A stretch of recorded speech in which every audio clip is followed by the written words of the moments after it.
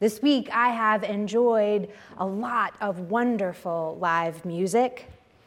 Friday night, I joined some other folks from this congregation to support Laura Naus and Steve Allred as they provided music at the Virginia Museum of History and Culture. Their singing and guitar picking were fantastic. And it was fun to watch other people stop to sway and sing along. And towards the end of the night, I spotted a toddler. My guess is he was maybe 3 or 4 years old, and he was just dancing along. And so I encouraged his groove, and then he started to run around. So naturally, I asked my new friend, "Do you want to race?" And he took off. He started to dash around the exhibits of the carriage and the old car, sprinting towards a kid-sized airplane and then rushing off toward the music makers again. Now, I thought we'd race maybe to the back of the room and then back to the front and then call it quits. But no, this tyke had another idea. He kept careening off for another lap around the museum goers and the entertained onlookers.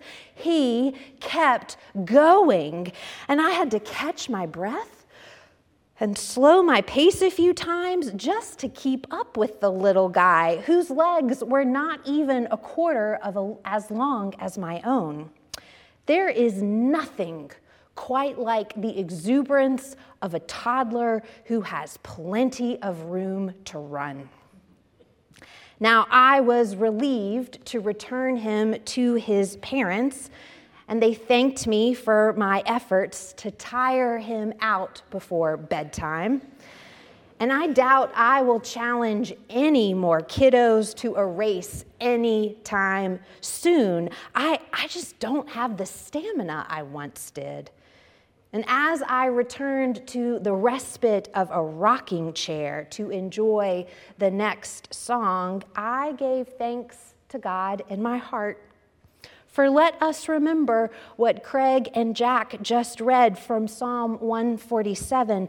God's delight is not in the strength of the horse, nor is the Lord's pleasure in the speed of a runner, but the Lord takes pleasure in those who fear God, and those whose hope is in steadfast love. Now, this is good news for anyone who is tired and trying to catch their breath. This is good news for wearied parents and for drained caregivers, for knackered neighbors and exhausted service providers and brilliant teachers at our Sprout School. God pays attention to the tired when we honor and revere the holy and place our hope in the Creator's steadfast love. Now, our second scripture reading from the Old Testament echoes this good news. I chose to read this familiar passage from Isaiah chapter 40 from the Message today. So listen for God's word for you. Have you not been paying attention? Have you not been listening? Haven't you heard these stories all your life? Don't you understand the foundation of all things? God sits high above the round ball of earth. The people look like mere ants. God stretches out the skies like a canvas, yes, like a tent canvas to live under. The Lord ignores what all the princes say and do. The rulers of the earth count for nothing. Princes and rulers don't amount to much. Like seeds barely rooted, just sprouted, they shrivel when God blows on them. Like flecks of chaff, they're gone with the wind. So who is like me? Who holds a candle to me, says the holy?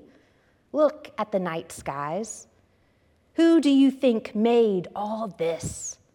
Who marches this army of stars out each night, counts them off, calls each one by name, so magnificent, so powerful, and never overlooks a single one? Why would you ever complain, O Jacob, or whine, Israel, saying, God has lost track of me. God doesn't care what happens to me. Don't you know anything? Haven't you been listening? God doesn't come and go. God lasts. He's creator of all you can see and imagine. He doesn't get tired out, doesn't pause to catch his breath, and the Lord knows everything inside and out. God energizes those who get tired, gives fresh strength to dropouts, for even young people tire and drop out. Young folk in their prime stumble and fall. But those who wait upon God get fresh strength. They spread their wings and soar like eagles. They run and don't get tired. They walk and don't lag behind. This is the word of the Lord. Thanks be to God. Now the prophet Isaiah proclaims good news for us. From an ancient time over 2 millennia ago, straight to our ears today. If you are heart-weary praying for peace, still hoping for peace in Ukraine, and waiting for the release of the hostages held by Hamas, and peace in Gaza and in Israel, if you are tired praying for peace, these scriptures are for you. And if you are worn down by a new diagnosis or the ongoing recovery from a fall or accident or the heaviness of grief after the loss of a loved one or the silent struggles of infertility, or the complexities of dealing with the uncertainty of the future, if you are weighed down, these passages from the Old Testament are for you. Both the passage from Psalm 147 and from this part of Isaiah chapter 40 ring true to the weariness that afflicts us and to the steady, sure presence of our Creator who cares for us. As we read in Eugene Peterson's translation, God doesn't come and go. God lasts. The Lord doesn't get tired out, doesn't pause to catch his breath. God knows everything inside and out. God is constant and steadfast, even when we are inconsistent and erratic in our own faith. Both of these passages point to the glories of creation as signs of God's constancy and love. The night skies are filled with stars, each one with a name from God. And rain provides nourishment for the earth, which in turn sustains the animals. Psalm 147 reminds us of our role as stewards of the earth and all the natural resources that allow creation to flourish. Now, we need these reminders, or I'll say I need these reminders of God's steadfast love and consistent care because our culture sends us so many conflicting narratives. All too often, advertisements promote consumerism and competition, and headlines dwell on violence and divisions that push us towards feeling defeated and depressed. There are abundant examples that I could point to illustrate this, But today I only want to use one. Today I will highlight a scene from the movie Barbie. Now, I must admit that I was skeptical about this movie. My younger brother liked playing with my Barbie dolls more than I did when we were kids. However, I was impressed by the depths of the messages and the themes this movie about plastic dolls presents. And one of the characters, Gloria, offers a monologue towards the end of the movie that describes the challenges and reasons why so many women are tired. Now, this is a long quotation, so take a deep breath. Try not to fall asleep on me. Gloria says this. She says, "It is literally impossible to be a woman. You," speaking to Barbie, "you are so beautiful and so smart, and it kills me that you don't think you're good enough. Like, we have to always be extraordinary, but somehow we're always doing it wrong. You have to be thin, but not too thin, and you can never say you want to be thin. You have to say you want to be healthy, but you also have to be thin. You have to have money, but you can't ask for money because that's crass. You have to be a boss, but you can't be mean. You have to lead, but you can't squash other people's ideas. You're supposed to love being a mother, but don't talk about your kids all the time. You have to be a career woman, but always also be looking out for other people. You have to answer for men's bad behavior, which is insane. But if you point that out, you're accused of complaining. You're supposed to stay pretty for men, but not so pretty that you tempt them too much or that you threaten other women because you're supposed to be a part of the sisterhood. But always stand out and always be grateful. But never forget that the system is rigged. So find a way to acknowledge that, but also always be grateful. You have to never get old, never be rude, never show off, never be selfish, never fall down, never fail, never show fear, never get out of line. It's too hard. It's too contradictory, and nobody gives you a medal or says thank you. And it turns out, in fact, that not only are you doing everything wrong, but also everything is your fault. I'm just so tired of watching myself and every single other woman tie herself into knots so that people will like us. Whew, take a deep breath. You made it.